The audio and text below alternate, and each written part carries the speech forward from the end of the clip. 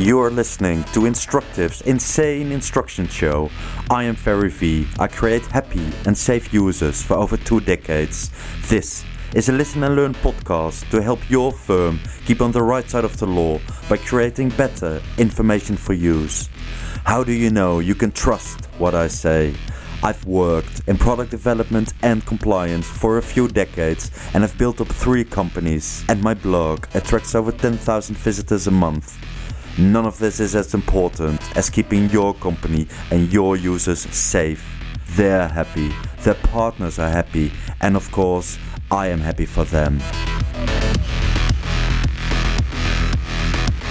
Hi there and welcome to the show. In this podcast, we're going to talk about using style guides in technical communication. So what is a style guide? A style guide is a set of standards for writing and designing content. A style guide for technical writing defines the style that should be used in technical communication, such as in user manuals, online help, and procedural writing. A style guide helps you to write documentation in a clearer way and to keep a consistent tone of voice and style.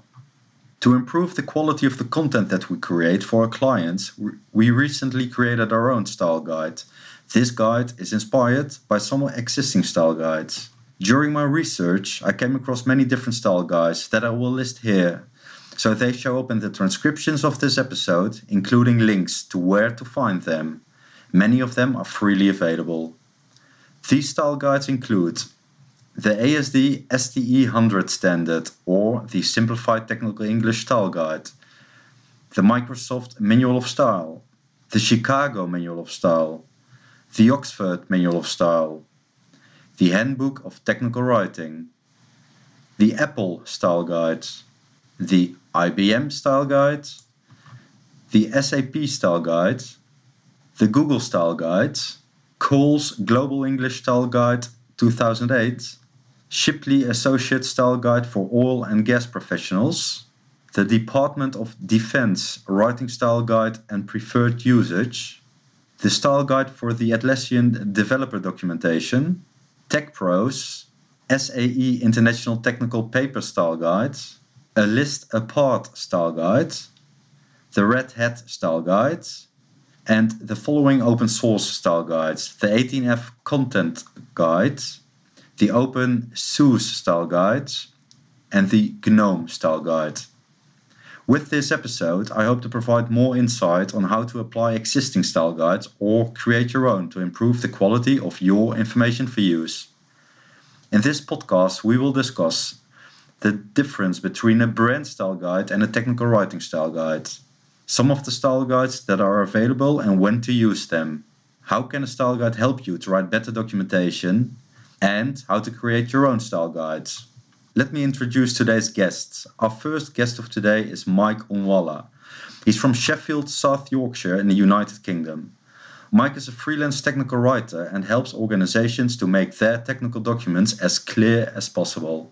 Through his website techscribe.co.uk, he discusses all kinds of topics related to technical writing, such as language, design, standards, and document production.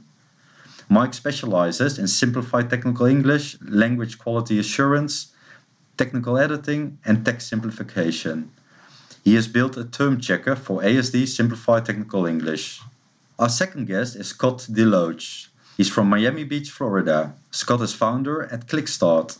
Scott specializes in UX, UA, so user experience and user assistance, policy and procedure consulting, and HTML5 CSS training and consulting. He has 25 years of experience designing and developing user interfaces and user assistance. He's the author of the Madcap Flare training guides and Madcap Flare 2020, the definitive guide. Welcome, guys.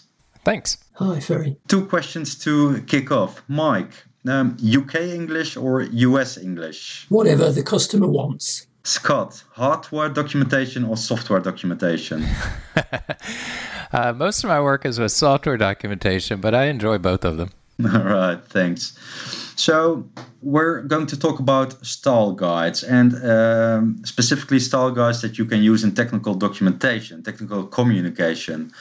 Why is a brand style guide or a style guide such as the Chicago Manual of Style not sufficient for technical writers? I can think of a couple of reasons for that. If we think about, say, a brand, I would call it more of a brand guidelines document. Usually comes from the marketing department, and it's primarily focused on colors, fonts, logos that you're supposed to use and when you're supposed to use them. So all the branding elements. But they rarely talk much about word usage as much, or things that come up in our technical documents. As for Chicago Manual Style, it's almost the opposite, but it's a little generic. So it's more how to use contractions or when to use an acronym, but it's not necessarily focused on exactly what we're doing. So I think they both support what we want to do. There's components of it, but if you only have a brand guidelines document or you only have the Chicago Manual Style, you're missing a lot of useful information that you're going to need to document. Yeah, thanks, Scott.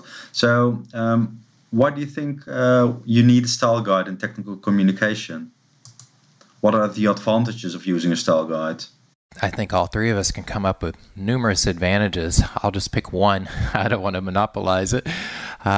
To me, the biggest advantage of a style guide, and the way that I use it the most often, is I really like to have examples. Because I might forget a detail, even something that people argue about all the time. Are we going to have a period at the end of items in a bulleted list? Even something like that, I can see a quick example and realize, all right, we do use periods, or we don't use periods. Or how to format a table, same thing, an example. If there's something I can quickly refer to and see how I'm supposed to do it, or if it's formatting, quickly copy and then use it for what I'm writing. That's an incredible time saver, and it makes sure that everybody's consistent. Yeah, I agree strongly with Scott. If we have some kind of reference to go to, there is no argument.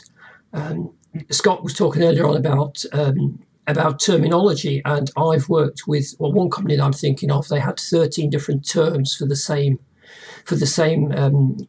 item, and I have heard of organisations have had up to 40 terms for the same thing. And with a style guide, well, you have one preferred term and you know where you stand. So it's asking a lot of customers to understand 40 different terms for the same thing, and it's just it just causes so much confusion. So it improves communication by ensuring consistency. Yes, for sure. Yeah, it gives you, a lot of people would call it the single source of truth. And it's like Mike's saying, there's no argument. It's, hey, this is what the style guide says. So that's what we do. We don't need to argue it out. We already argued it out, and now we agreed it's in the style guide. So no reason to argue anymore. Yeah, and I can imagine that, for example, in a brand style guide, consistency is less important than it is in a technical communication style guide. I'm not convinced about that. I mean, I don't do any kind of copywriting, so I don't pay much attention to brand guidelines. But from what I know, are we permitted in this discussion also to mention commercial products? Sure. Yeah. Okay. So you look at things like Acrylinks, and they make a strong case for why brand consistency is important. And my understanding of brand guidelines is that indeed they do stress consistency certainly in the branding terminology that you use. I can see what you're getting at, Ferry. An interesting thing about a brand guide, I have to deal with them very often because they're very, very common in software documentation. An interesting thing about a brand guideline that's a little bit different than, say, a style guide, just picking the simple example again, if there's going to be periods at the end of a bulleted list or something, we typically have one rule. It's like, this is the rule. This is how we do it. There's no gray area, like sometimes we do it this way, sometimes this is how we do it. But a brand guideline, if you think of like a logo, there's going to be multiple sizes. There's going to be, here's how you use the logo on a dark background. Here's how you use it on a light background. Here's how you use it in grayscale. So it does have those variations because the things that it's talking about are used in very different situations that are trying to cover it, whereas ours is this is how we do it because we only really have one situation that we're having to deal with. So there is that kind of interesting difference between them. Yeah, maybe the only difference may be publishing something online or in print. I used to see that a lot in style guides. That's an interesting thing to bring up. And we would even have different writing guidelines for print and online. I think a lot of that has gone away, but you do see that now, and even some of the examples that you mentioned. Now I think what's happened is it's become, hey, here's how we do it for mobile or mobile, and here's how we do it for desktop. And I have seen even writing differences, certainly, between those two situations. But I don't see the print and online as much anymore, but I still think it's valid. Yeah, exactly. But for example, when you refer to a certain section in the online documentation, online help, you can place a hyperlink to that section, and you can say, okay, when you place a hyperlink, it should all be capitalized and not italic, for example, and you should place a hyperlink. But when you print your documentation, it should be italic, and well, of course, you can't place a link to that part, and that is something that can be part of a style guide, right? Yeah, absolutely. I for me, a lot of that has been handled with CSS, so it's sort of automated. So the style guide might more say, hey, you need to use a cross-reference because, we've set up the cross-reference to handle these differences. So it just, the writer doesn't have to deal with it as much. But there is something in the style guide that says, hey, you have to use, in that case, a cross-reference because it's going to adapt itself for online and print. So I do think it's still there. It's a really interesting example, actually. Hey, and Mike, what style guides do you have experience with? The two that I know very well are the Global English Style Guide by John Cole and the ASD/STE 100 specification, which, I have to stress, it's not a style guide, and it doesn't position itself in the market as a style guide, but it has many similarities to a style guide, especially in terms of the terminology recommendations. Yeah, because the ASD/STE, so the Simplified Technical English specification, is quite clear has like really clear rules, and I think they're one of the few style guides, if we call it a style guide, that also calls it a rule, where other style guides are a bit more, they describe the rules in a certain way. Do you know what I mean? But that's why I like the Cole Style Guide, because it is a set of rules and, all right, perhaps best practice guidelines, but they are all developed from data. They're not opinion. They have a solid foundation in validated data. Well, we've done these tests and we've done those tests, and thus we suggest you use this guideline. Can you tell us a bit more about this? Well, let's start with the Simplified Technical English specification. What is Simplified Technical English? Simplified Technical English is a specification for a controlled language. So what's a controlled language? A controlled language is a natural language, such as English or French or Chinese, that has restrictions on the vocabulary and on the grammatical structures that you can use. Typically, that's done to make the text as easy as possible to read. Sometimes it can be done so that you can make text that is computationally analyzable. The STE specification is designed to make text easy to read. And it started off 40, 50 years ago in the aerospace industry, where a lot of the technicians did not use English as a first language. And so the players in the industry got together and developed some guidelines, which turned into the ASD/STE 100 specification. Now the specification, a very small part, I think 3% of the terminology is specific to the aircraft industry. The specification now is applicable to all types of especially safety critical domains where you need to make sure that your text, and particularly your instructional text, is unambiguous and as simple to read as possible. So it's more hardware oriented than it's software? It can be used for both. It started off as more hardware oriented, but it's certainly got sections now for IT and computing terminology. So it's not, it doesn't exclude that. And I've used it in my software documentation projects. I think it's applicable really to all types of instructional material where you want to be as clear as possible. It's not useful for marketing documentation. It's not useful if you want to have, how can you achieve being as clear as possible, or how can you achieve that according to the STE specification? I'll start with the easy parts. So the terminology management and terminology. So in English, we have many synonyms for the word large. Big is a typical synonym, but there are many others, perhaps more informal, and you probably wouldn't find them in so much in technical documentation, such as huge or enormous, but you can. The STE specification says, well, we're going to define the word large as the approved term where you're making some kind of comparison. And that's the adjective we're going to use. Don't use big. Don't use huge.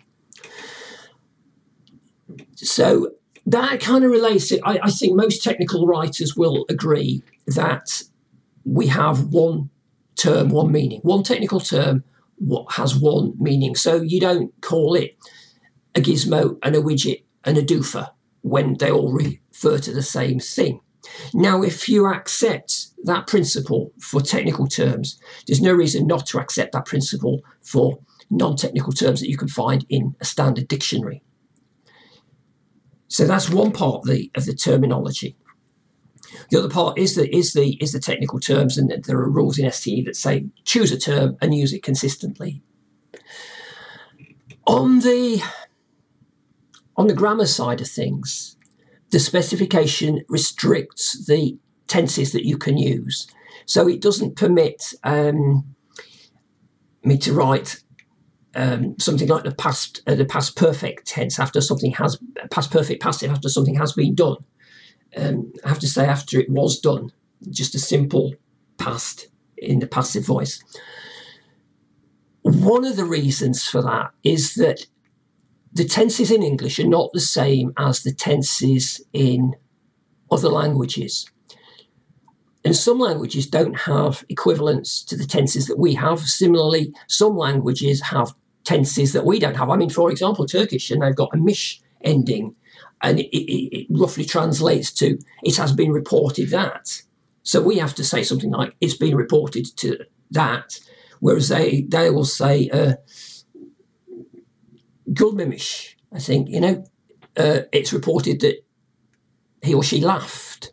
Right, and are these, you're being very specific now, but the tenses, is that something that you see in the Cole style guide as well, or is this very STE specific? Cole comes from a different perspective. So STE takes this perspective, if it's not approved, you can't use it. Cole says, if there are no problems with it, you can use it. I can't remember what Cole says about tenses, but let me just look in my style guide and see what he does say. Does this sound familiar to you, Scott? So what style guides are you familiar with? I use quite a few, since most of my projects are software-based. I'll use things like the Microsoft Style Guide. A lot of times I have to deal with mobile devices. Joe Walensky has a great book about writing for mobile devices. It's not really a style guide, but it has a lot of style examples and advice, so it can be used at least as a style guide unless you have, a specific one. It's called Developing User Assistance for Mobile Apps. So that's a good reference for me. The other one I use very often is Google's Developer Documentation Style Guide. And that's because, a name, you mentioned, you had a fantastic list at the beginning. when you're starting out, if you can say, hey, this is based on Google style guide or IBM style guide or Microsoft style guide, that gives a lot of weight to it. So it ends a lot of those arguments about, it's like, hey, they're a giant company. This is what they do. If we do what they're doing, probably we'll be okay. So would you also prefer to choose a style guide that you're going to apply for a certain project or for a certain client, or can it be a combination of several style guides? I think it depends on the client. For example, if their focus is, hey, this is going to be used almost exclusively on a mobile device, I'm going to start with one that focuses on mobile style guide information. If they're doing a little bit broader, I've seen groups literally pick and choose, open up what each one says about something and say, all right, we agree with that. Let's copy that and put it in our style guide. So sometimes people do that. It really depends on the group, yeah. Exactly. We're going to talk about how you can create your own style guide later, I hope. Mike, when you found what you're looking for, you let us know. Well, I've got some examples here. Rule 3.4: keep phrasal verbs together. So on page 38, because I can never remember, I need to find an example. And this is how you actually use a style guide, right, guys? So you're constantly consulting it and seeing what the rules is, looking for examples. Exactly. This is like a perfect live example of using one.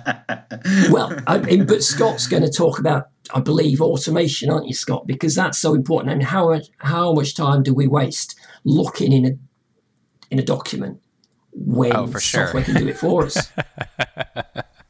But okay, so here we are, 3.4.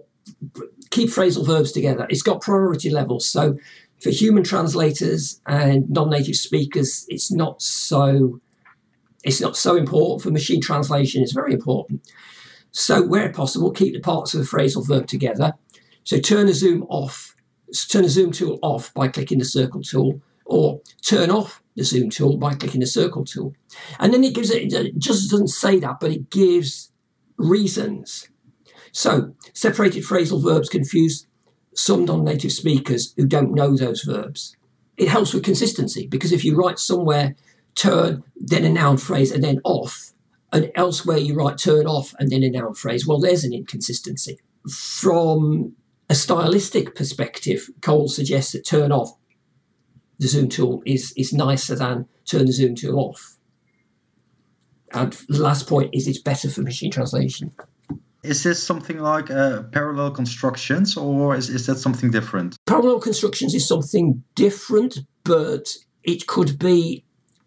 I mean, if you had a set of instructions with phrasal verbs in them, and you kept the phrasal verb, you kept the particle, you separated the particle from the verb with the noun cluster, and elsewhere you didn't, then indeed you wouldn't be obeying the rule for parallel constructions. I'd love to bring in some examples that makes it much more alive. So if you guys have any examples that that explains some rules of the standards, please bring them in. Yes. Okay. How about this one from German then? So I was talking earlier on about the STE restricts the tenses that you can use.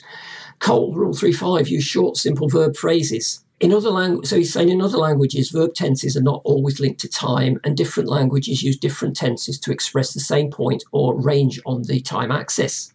For example, in English, we use present perfect progressive, have been living, to express what a German conveys using the simple present, wohne. English, I have been living in Berlin for 12 years. German, ich wohne seit 12 Jahren in Berlin.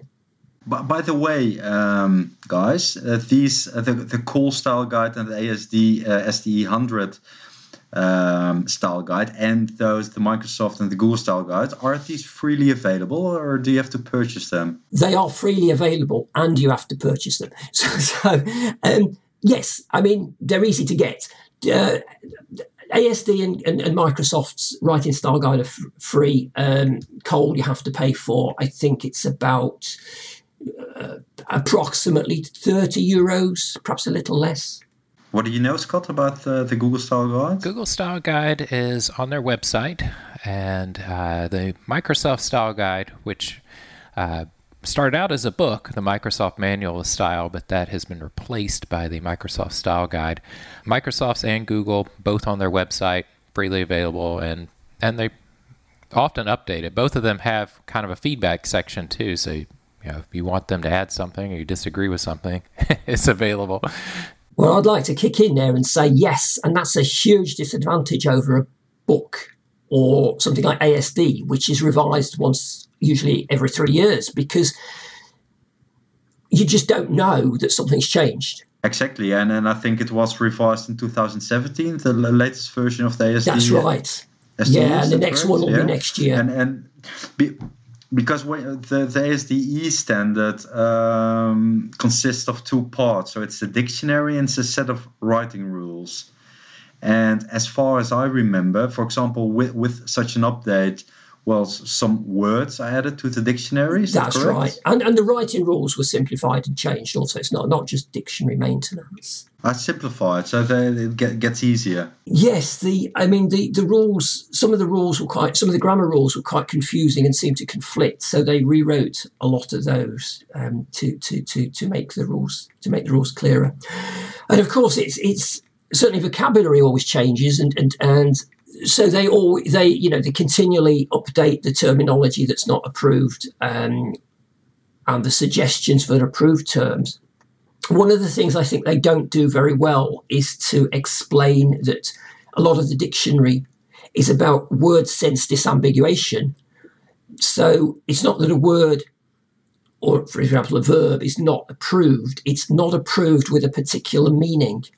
But if you can use it, if you have if it's your technical term, then you want to use it. So what you need to do is to use it in its correct technical context, and make sure that you don't use it in its incorrect context. And I'm just going to talk amongst yourself for a moment. I'm just going to find an example. Yeah, of a noun or a verb, you mean? Let me find one. Is that something that is being discussed in the Microsoft manual, Scott? So does the Microsoft or Google manual contain a list of or a dictionary of approved and unapproved words? Yes, I have both of them open. So they have different sections. The Microsoft guide, for example, has sort of a table of contents, and very near the top it has a to Z word list and terms. So the words are scattered throughout, like there is a section on tone, there's a section on capitalization. So words will come up, but they do have them combined. Both of them have them combined in a section. And they both have a search as well, so you could just search for how to do something. Let's do a bit of a search. For example, confuses me all the time when to use click and when to use select. Okay, you got it. All right, so word click, this is from Microsoft. It says, avoid this verb, which is specific to using a mouse. Instead, use verbs that work with multiple devices, such as select. It's okay to use click when you need to describe mouse actions specifically. So I think that's very good advice. We were talking about updating. One of the things that Microsoft is probably the best at of the examples I've seen. Not only do they tell you when the last time it was, so this one as an example was updated last January 19th, 2018. They even tell you who on their team contributed to it. And you can even contact them if you want to. So it's very tied to the authors and to the last date it was updated. You've opened it online, so you don't have a print copy there. You can download a PDF if you want to, but I think it's much better to use it online. It fits the type of company as well, right? So okay, I've got an example here now from STE. So the verb induce is not permitted if you mean cause. So, example, scratches in the windscreen may induce cracking. So this STE says don't use induce, say cause scratches in the windscreen can cause cracks. But induce can be a technical verb, as in inducing a current in a piece of wire. So if you're in the context of electromagnetism, then it's fine to use the verb induce. Okay. Meanwhile I was checking. I found another example. So one that I have to use quite often. That's the word screw. So the word screw as a verb, so to screw something in, is not allowed in simplified technical English. So only the object screw as a technical noun is allowed. So two examples are, so you can use, for example, screw in the following sentences. Continue, attach the straps to the panels with screws. And not allowed is screw straps to the panels. And so the standard clearly indicates which version is allowed and which version is not allowed. Is that correct? Yes, it is, Ferry. And it's interesting. It's not just the STE style guide that has rules similar to this. I can't give you the name of the company, but I was working some years ago as a subcontractor on a shipping project. And the company there used a style guide which said, and he gave some examples of words that could be used as nouns, but not as verbs. It seems like it definitely makes sense. It's kind of nominalization, using kind of a noun as a verb. It seems clear even to say, connect, using what you're going to connect it with or whatever the action verb is, rather than using screw or nail or whatever the connection device is. It seems like better writing in general. Plus, I'm sure it's confusing for translation. It's just bad all around. Yeah. Hey, and Scott, so I'm familiar with the Flair training guides, the guides that you've written. Did you use any style guide for them? Because I know they're very concise. They're very all information types are formatted and written in the same way. What did you use for those training manuals? Yeah, so I think that's a good example of, we were talking about consistency. To me, that's the biggest thing that you get out of the style guide is consistency. Even if you're the only person writing, it still is very useful. So with a tool like Flair, the way that it's set up is you can have a global project. So we have several training guides, and they are their own projects. You could think of the equivalent of, say, separate Microsoft Word documents, but you have this global project, and that's where I keep all of my examples. So I have an example table, I have an example bulleted list, a numbered list, paragraph, even small kind of boilerplate topics. And I follow the style guide rules in the samples. So you use the example of, say, of a cross-reference. I have a sample cross-reference. So if I forget how I'm supposed to format one or set one up, or I'm worried that I did it wrong, I know I can go to that global project and copy it. The way that Flair works is you can import from a global project into a child project. So it's even more convenient because I have it right there in the child project. If I need something, like we were just looking things up, I don't have to go anywhere to look for it. It's right there. It's in the project. I go there, it's right there, I copy it and paste it in. It takes maybe a minute. So that's your database of reusable content already, actually, based on style principles you took from style guides. Exactly. Yeah, that's a good way of working. You were talking about you have experience with the Microsoft Manual of Style and the Google Manual of Style. What are the main differences between those two? One thing that I think we were talking about, maybe copying and pasting or making your own style guide. One big thing that you need to keep in mind, and they're very clear about this, in fact, the first topic in the Microsoft style guide, since that's the one I still have open, first topic is about Microsoft's brand voice. So they make it very clear, this is our style guide. And it follows our brand and how we do things. It may not match how your company does things. Mike was talking about a lot of these concepts are based on research. So there are things that are facts that it's hard to have a different opinion about. People have done a lot of research. This is what works. This is the right way to do something. And those are in here, but there are many things where there's kind of, well, you could do it this way, you could do it this way. There's no definite right or wrong. So Microsoft tells you up front, and Google does the same. This is how we do it. So we chose because that matches our brand. That may not be the best choice for you. And they both do a good job of presenting options. Microsoft has a section when they talk about tone, and they give examples, and they even say, hey, in this situation, this might work best. In this situation, this could work best. And Google does the same thing. I think when you make your own style guide, in many of those places, you can pick because you know your brand. You can say, no, this is how we do it. We don't have two ways to do this. We do it this way, so do it that way. So those are the kind of differences that you see based on their own branding. Capitalization, they capitalize things a little bit differently. So there's small differences. That's always also like can be quite challenging to choose how to capitalize certain words. For example, headings. Is there what do the style guides say that you have there right now? So the Microsoft, Google, or STE, for example, do you use all caps or initial caps? That's it.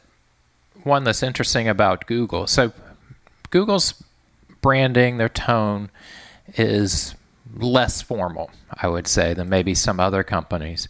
So Google just uses initial caps. I'm looking at a particular section right now in the style guide, writing accessible documentation. Only the W is capitalized, whereas even a company like Microsoft would typically capitalize, they would do initial caps all the way, or title cap, they would capitalize the W, the A, and the D. So that I see that varying a lot between companies, how you capitalize headings. We all have a preference. My preference is just capitalizing the W in this example, but that's only a preference. That's not based on facts. Right. And Mike, if you want to interrupt me, go ahead. Yeah, well, STE says... So one of the headings in the preface, does STE regulate text formatting? No. It doesn't tell you how to write your headings, and that's for your style guide to specify. And doesn't STE say anything about capitalization? I don't think so. It might. I mean, STE assumes that you are writing correct English. So if you need a capital at the start of a sentence, STE doesn't tell you to do that. I'm not sure what it says about lists. It might tell you to start a list with a list item with a capital letter, but I'm not sure. And meanwhile, so a big chunk of writing technical documentation or technical content is writing procedures and instructions. What do you think, how does a good procedure, a sequence of steps, for example, look like? First of all, what do you think it should look like, and what do the style guides say that you're familiar with? That's maybe one of the most interesting places where things seem to differ. If you look at a style guide that focuses on writing for mobile devices, I mentioned Joe's book. He talks quite a bit about that specific situation. So writing for a mobile device, the steps are extremely minimal. I follow minimalist writing principles all the time, and even to me, it seems extremely minimalist. So there are very few words writing a step for a mobile device, specifically for a mobile device, and it even... when I bring it up in presentations or I'm teaching about it, I even try to prepare people, because if you haven't seen it, it's almost jarring how little is there. So that's different. Even what is often called a feedback statement, where you have a step and then a paragraph that's sort of explaining the step and then the next step. Even those feedback statements are often excluded when you're writing for a mobile device because they just take up space, so they are left out. So that's a place where you see a lot of differences. And do you have 2 examples, for example, of an instruction that you would use in like a more in an online help, for example, for desktop purposes, and a sentence that you would use for mobile documentation? I can make up an example off the top of my head. So something like click print, and then there might be a sentence after it. The document prints. So there's some feedback that the document prints would absolutely be left out for mobile. Well, can I want to question that. Why, if the feedback is necessary and it's not in mobile, then there's something missing from the mobile. If it's not necessary in mobile, why would anyone want to put it in the desktop? You know, that to me, there's good writing and there's bad writing. And if an instruction requires a feedback step, feedback information, then it needs to be in there. And if it's not necessary, then putting it in there is bad writing. Right, but confirming that something is being printed is taking away uncertainties for the user, or just confirming that he or she did something Why right. is it necessary? If it's necessary, why isn't it in the mobile? And if it's not necessary in the mobile, what's so special? Well, you know, are the mobile users a bit more savvy than the average desktop user, such that they don't need to be told that this document will be printed? Could be, but maybe a cultural thing as well. That some cultures, I know that some cultures like to have more feedback on if they did things right. Okay, but that's a different issue, isn't it? Then that's cultural, and that's to. You know, let's talk about one person from one culture one day using a mobile device and the next day using a desktop device. Why are there different instructions? I agree with what you're saying. As I was saying, I'm a minimalist, so you have to argue for me to add words rather than it's harder to get me to add than for me to take them out. To me, the split is right what you're getting at. I think a lot of times, especially if you're writing for print, we think, oh, this would be nice to have, so we put it in. It's useful. It's not required, but useful, so it's often in there. The need to have that you're mentioning, I think, would be there in mobile. It needs to be there. It's always there. But that nice to have is the gray area where we look at it and say, well, that's not essential, so we could take that out. That's the part I see disappearing. I mean, I accept that fully, Scott, and I'm a minimalist. But all I'm saying is, if you don't need it for mobile, why do you need it? It's nice to know, but it's not necessary. So remove it. Sure. I'm not disagreeing with you. I think what's happening is it's in there now because people thought, oh, this is useful. And then there's an approach that, oh, we're taking this out because of the mobile. But I would argue, like you're saying, I normally write that way to begin with, and I wouldn't have necessarily had it in there. But another interesting example that helps people kind of see it, something you see a lot of times in a step, there's typically a few different ways to do it, like a keyboard shortcut or a menu, and often we list those. I wouldn't say it's necessarily right or wrong, but you might see, do this or this or this. Mobile, you always pick one. You don't tell them every way they can do it. You only pick one of them. Whereas if we have more space, there's a value in telling people, hey, here's the keyboard shortcut. Here's what the icon looks like. Again, I'm going to disagree with you, Scott, because all of that low-level navigation doesn't need to be in an instruction. Stick all of that information in an appendix or on a front page, quick tips, and let users learn the quick tips, and then they don't need to be told every time, because you look on the screen and you see what the keyboard shortcut is. True. And I'm not saying this is how I would write it. This is what I'm seeing. Yeah. So I typically see, a step that has a lot of or statements. Do this or this or this or this. And people think, oh, yeah, that's the right way to do it. But then when they go to mobile, it's like, oh, we can't do that. And I think that's the first time maybe people have dealt with, maybe we should. First, you get them to take it out for mobile, and then you get them to think, do we even need this? Maybe we can leave this out all the time. But mobile is typically the first time they think about ever taking it out. Hey, and Scott, so if you were going to write instructions for both desktop and mobile, which style guide would you prefer to use? I usually start with the book that I mentioned, Joe Walensky's book, and then I would use, I like the Google style guide. It matches more the tone and style that I usually write towards. It's, like I said, a little less formal than other ones.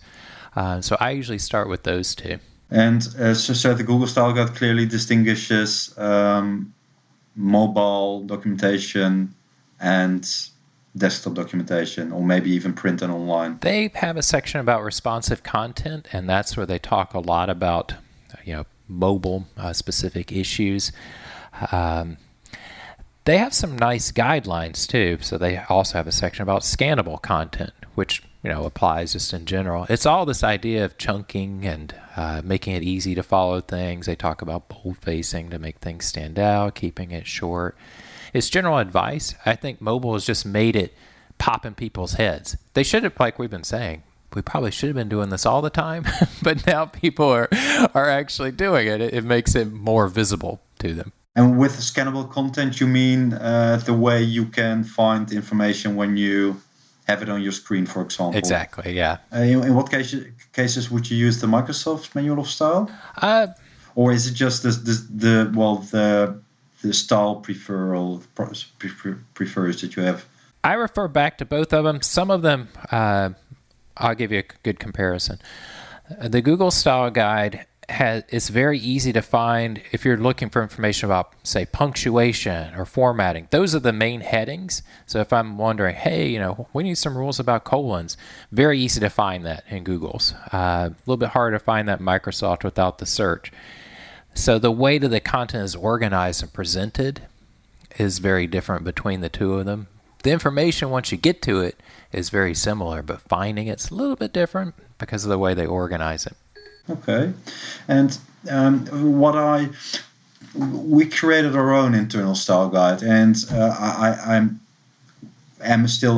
like to apply the rules and use of simplified technical English, apply their dictionary, but it's not always complete. So, for example, and it may be different in the 2017 update. Maybe you can confirm it, Mike, but there was a lot of software terminology missing. So, for example, click, select, enter versus type, etc. So it didn't provide an answer for all things that you can find on your path when writing documentation. So of course, some things you do simply because it's your way of working, so the way you write documentation, and that may be different than described in existing in the simplified technical English standard, for example. So it was a bit contradicting with sometimes with the way I used to work, and I thought, okay, I need my own style guide. And that's why I researched existing style guides and finally decided to combine bits of the IBM style guide, the SAP style guide, Simplified Technical English style guide, and also we didn't mention it yet, but the 82079 standard for information for use. What was my point? I can imagine that when you write for a certain company, as write the technical documentation, it may be really helpful to choose a certain style guide. So we're going to use the STE specification, or we're going to use the Google specification, like we discussed before. But for internal purposes, I think it can be a good mix of all kinds of existing style guides. What do you think about that? I'd like to go back to your comment about computer terminology. It did make it into the 2017 version. It's Rule 12.2, computer processing applications. So input-output processes, enter, click, digitize, user interface, clear, close, copy, system operations, boot, communicate, download. So they're all there. And the premise of Rule 112 is the title. You can use verbs that you can include in a technical verb category. So if it's a term that you use for your technical documentation, then you can include it. Although possibly it has also a not approved meaning in the dictionary. But that's going back to the word sense disambiguation, which I think the Simplified Technical English Maintenance Group do not make a good job of explaining at all. I like that, what you were describing, and that's typically what I end up doing, is kind of picking and choosing, because there are gaps, and we also have different needs. The people that, say, you mentioned IBM, they may have made theirs because that matches the information that they needed to standardize, but you may have other situations that they haven't dealt with yet. So it's hard to find one that answers everything, or we all have preferences too. You might find one that you seriously disagree with on some points. We were talking about many of the things are based on facts, which is nice, but not all of them. And those things that aren't based on facts, that's where people have very strong opinions. And if you pick and choose, you can pick whoever agrees with you to put in your style guide. Are there any common mistakes that you see in existing documentation? For example, words that are being used. I'm thinking of one example for hit the enter button, for example, or hit enter. That's a classic one. Is that the Google way of having more freedom or a less formal way of saying things? Or? I don't know anyone that's okay with using the word hit for pressing a key or something like that. That's usually someone that doesn't maybe have a background in tech writing, but that is a classic example. That would be extremely informal. But yeah, I mean, you definitely see that a lot. To me, kind of tied to that is something I definitely wanted to bring up. It comes up a lot in UX writing, and it's definitely becoming bigger in tech doc just in general, is the idea of tone and word choice. I did have two style guides I wanted to recommend. One is from the National Center on Disability and Journalism, and they have a disability language style guide. And then a group, someofus.org, has what they call the progressive style guide, with more awareness that's building up. If we look back at existing documentation, we can see places where maybe this isn't matching the world today, and we can have, whether it's an example, the way that we refer to people, we can make this better, make it more inclusive. And these two style guides really focus on that, and I think they're a great place to draw that type of information. I deal with a lot of existing content and having to sort of retroactively make it consistent by making a style guide. And this I would call this a mistake. This is a mistake I see a lot. Just a simple example of, hey, every time you refer to the user, it's, with a masculine pronoun. Maybe we need to fix this because it's distracting at this point. Yeah, and I think what you're saying as well, and then what we've mentioned before, like the Microsoft manual is constantly being updated. The specification is being updated every few years, but like style guides are living documents, right? Yes, and they have updated it. That's one of probably the most recent thing they've updated.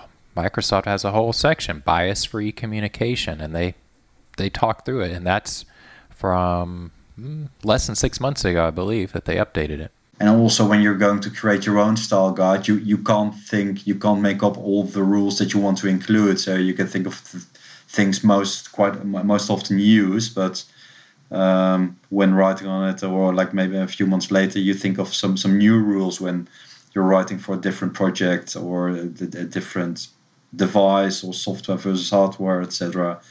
And then you can add it to your style guides. Are there any tips, guys? So when, let's say, I'm a technical writer, or what I mean is one of our listeners is a technical writer and wants to improve the quality of his or her content, what should I do to create my own style guide?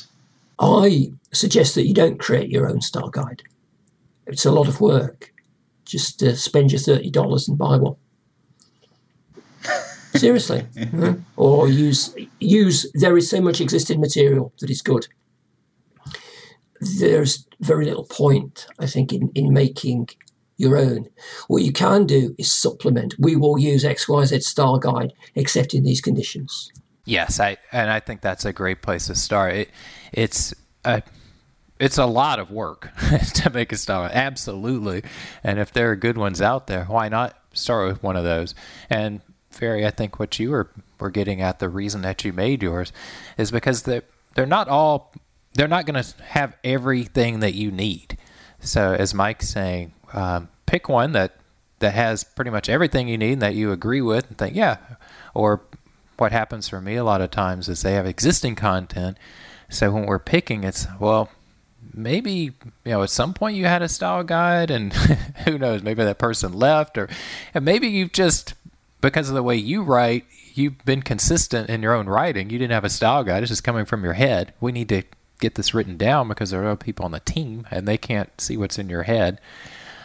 So we kind of retroactively find one that matches the way all the content has been written as close as possible.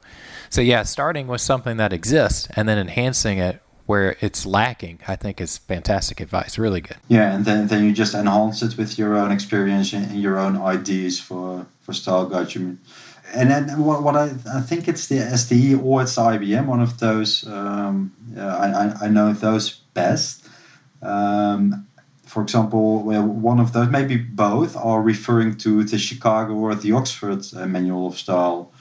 As actually what they say is everything that is not being discussed in this specification or style guide, please refer to the Oxford or Chicago Manual of Style. Is that what you mean with pick your own and... Well, not really. I mean, it's pick your own and write, because you've explained, Ferry, that the style guides that the commercial ones don't deal with all the situations, so you have to supplement that with your own information. So what I meant was, take a style guide, and then it doesn't deal with such and such, so you write your own style guide for the things that it doesn't deal with, or you say under these conditions we'll use this one, and under these conditions we'll use that one, for example. So when you would have advised someone, you would say, okay, look at your situation. Are you writing hardware documentation or software documentation, or mobile versus desktop? And pick the style guide that fits best to your way of working. Is that a good way of working? Yeah, I think picking one for sure, yeah, like Mike's saying. Another piece of this, the enhancing part of it, to me, the style guide, things like grammar, you're going to get that from, say, Chicago Manual Style. So that's not going to be in Microsoft. So they're probably even going to say, hey, go use this for grammar rules, which is fine. And they're adding on to it. So even they're adding on. But the thing that we have to add on that's not going to be in any style guide, or that I deal with all the time, are literally the styles. Now, it's one thing to say, hey, here's how we write a heading, but the name of that heading style, the actual style, is different in a lot of different companies, or the lead-in sentence to a procedure. There's a name for that style, but it varies.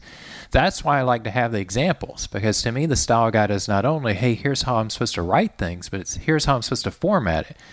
And I can't copy and paste. If I copy and paste from Microsoft Style Guide, I still have to format it, and there's still a place I could mess up. But if we have our own style guide, I can literally copy that and paste it in, and that is huge. That, to me, that's a big part of the consistency. It's not just how it's written; it's how it's tagged or formatted. They're equally important. But then you're talking about creating style sheets, for example, in any CMS system. Yeah, we need a style sheet, and then the style guide has examples that use the style sheet. So I could copy a whole sample procedure that is written correctly, with just fake steps, but I can see how they're supposed to be written, and it's formatted correctly. So now I just have to write it using the steps, that I need to write. So then you're automating actually a large part of the process. Absolutely. And that's what I think you get out of making your own. Even if you're relying on another one and say, hey, go over here to see how it's supposed to be written, or go over here to see how you're supposed to follow grammar rules, here are our examples that you can copy and paste from that follow those rules and are formatted correctly. Yeah, it's in there, so use it. Yes, exactly. Okay, does that sound familiar to you, Mark? Do you use any? Yeah, I mean, in theory, Scott, that is fantastic. I have worked for some very large organisations where the people who write the documents are not professional writers, and they have not really got much of a clue about how to use their tools. So, for example, Microsoft Word. I have seen documents where tables of contents have been typed out and page numbers manually added. I've seen heading styles have been all manually applied using the format button rather than using a named style. And so I think there's a huge problem with people having tools and not knowing how to use them effectively. For sure. I think the copy and paste concept helps with that. I mean, people are still going to make mistakes and do it wrong. But I think if they realize, tables are a classic example. Tables and lists are the things people seem to fight with the most. If I know, I can come over here and copy a table, and it comes in and it's actually a table and it's formatted correctly, and I don't have to do it, wow. That's so nice, because I hate putting in tables now because I don't know how to do it. So that they can still mess it up, but at least hopefully it makes it a little bit easier to have it done correctly. Yes. One thing that comes up is, do style guides talk about different audiences? And actually, the question is, do you need separate style guides for style guides for different audiences? Would an audience be more of a job function or experience level? Or are you thinking more geographical? Well, it could be either of those. So, for example, I can imagine that, when the education level of a certain person is a bit less than another person, then I maybe want to format or structure things differently. I'll take the easiest part of that example. The easiest one would be thinking about accessibility. There are definitely guidelines about writing content for people with different abilities, if you want to call it that. And Microsoft has a section, Writing for All Abilities, and they talk about put the person first, focus on something, a writing style that someone that maybe has trouble seeing or has trouble moving the mouse, they can still accomplish the task and get to the information, whether it's they're listening to a screen reader and writing for that. So those types of different audiences, yes, but I think it's going to come back to what we were talking about before. You're going to realize, wow, writing for to be totally accessible is just really improving my writing. It's not I'm writing it differently for this group. It's like, this is how I should write it for everybody. So it's just changing your writing style in general. Maybe rather than having two, one for this group and one for this group, it's like this works even better for all groups. Exactly, yeah. So maybe that's what we discussed in the beginning. So the definition of a style guide or the purpose of a style guide is to make documentation clearer. And that's regardless whether by whom documentation is being used. Yeah, makes sense. I agree. But I think also you have to consider the audience, because, the style guides that I've seen don't really talk about. You're going to write for a 10-year-old and you're going to write for somebody who's had a university education. The way you write is going to be different. If you make your document accessible to the 10-year-old, you're going to really annoy the postgrad. If you target it at the postgrad, then the 10-year-old might struggle.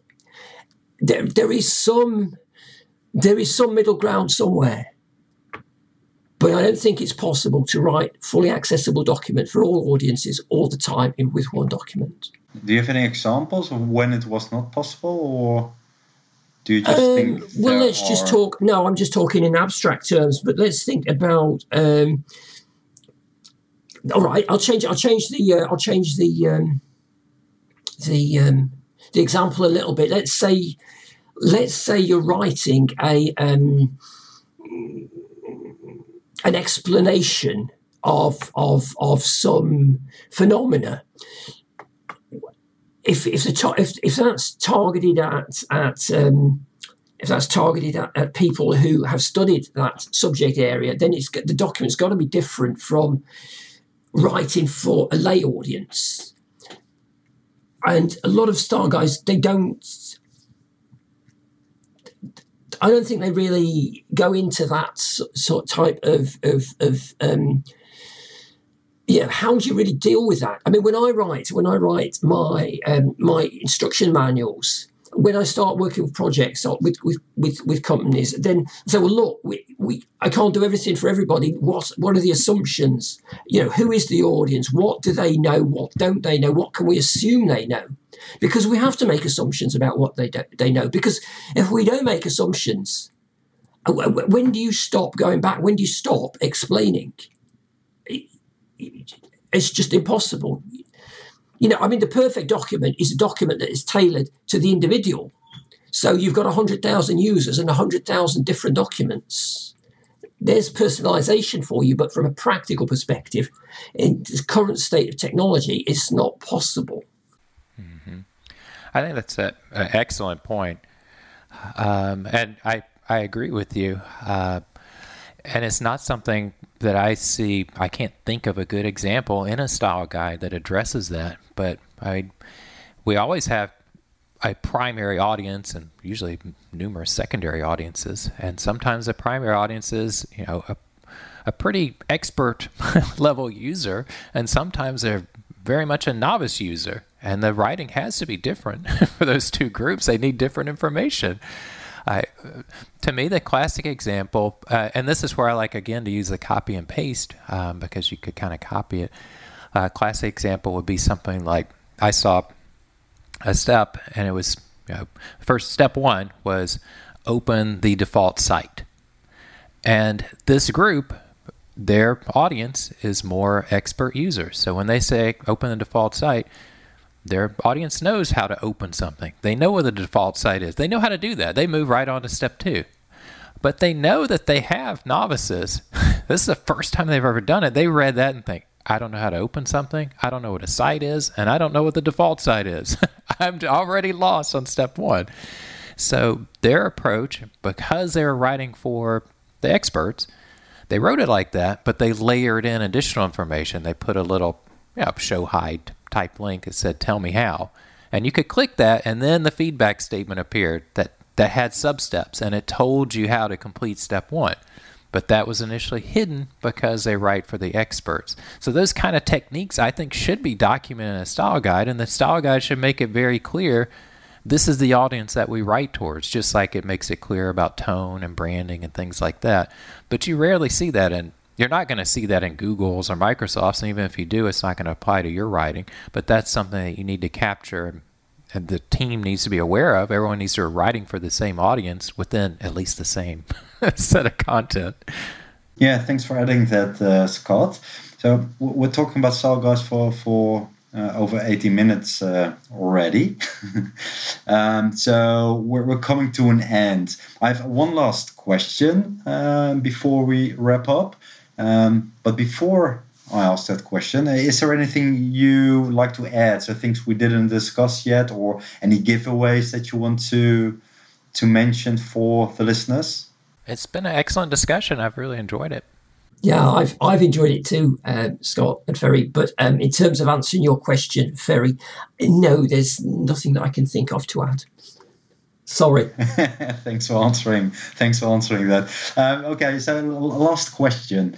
Well, we've talked a bit about automation. My last question is related to that. What do you guys think is the future of style guides and improving the quality of tech writing? Are there any like innovations that can help us to write better content? There are products like Acrolinks, which let you basically embed your style guide into software. There are checkers. There are, what I would like to see is a writer's workbench, an IDE for technical writers. So the way that the software developers have an IDE and they type some words and then they get a list of all the possible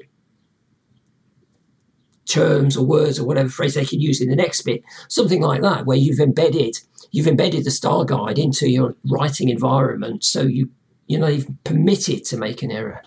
Anything that automates it and makes it easier for me to realize, if something could tell me when I'm working on something, hey, this is in the style guide, and it just kind of popped up, kind of what you're describing. That'd be incredibly useful.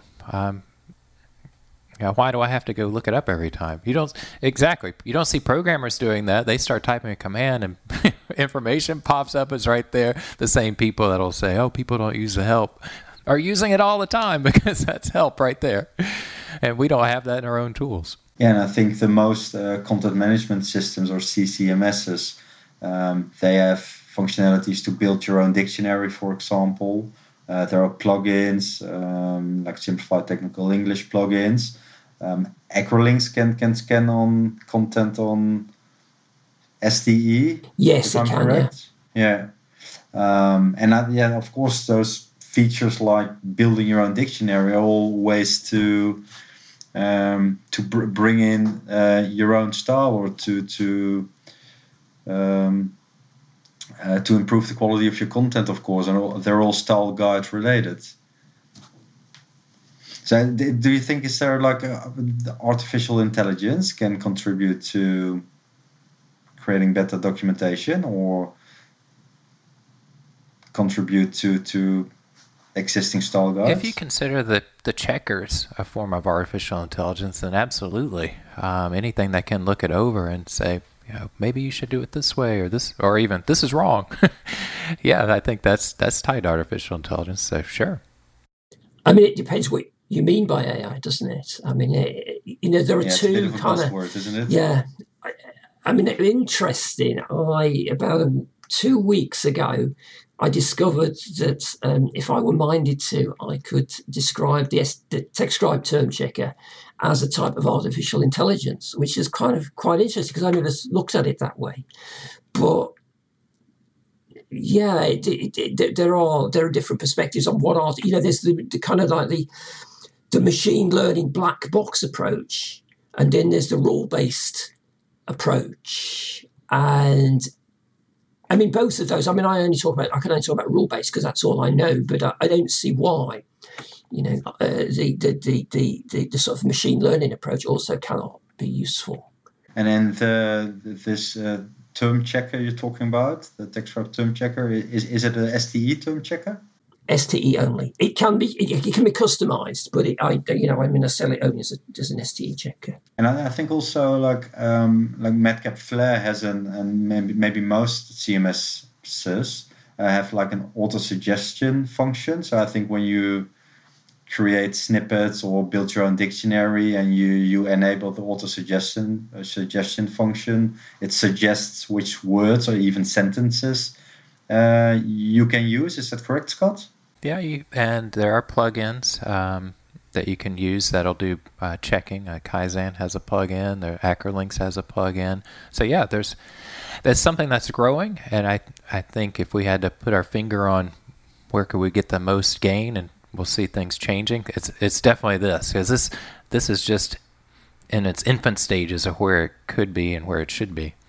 So to summarize it, so when we can give technical writers any advice on how to apply style guides, we may say, okay, so just have a look around, which style guides are out there already, like PDF versions, consult them, read them, see what's useful for you, what you can use, how you would enhance those to create your own style guides, see how you can automate things by using existing content management systems, and have a close look at new developments in the market that can help you creating better documentation.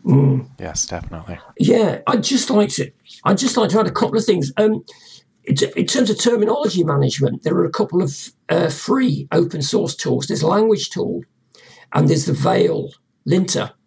And Veil is designed for mostly sort of software development environment. Language Tool is more general text, but you can customize those, and you can build your own rules for terminology management into those.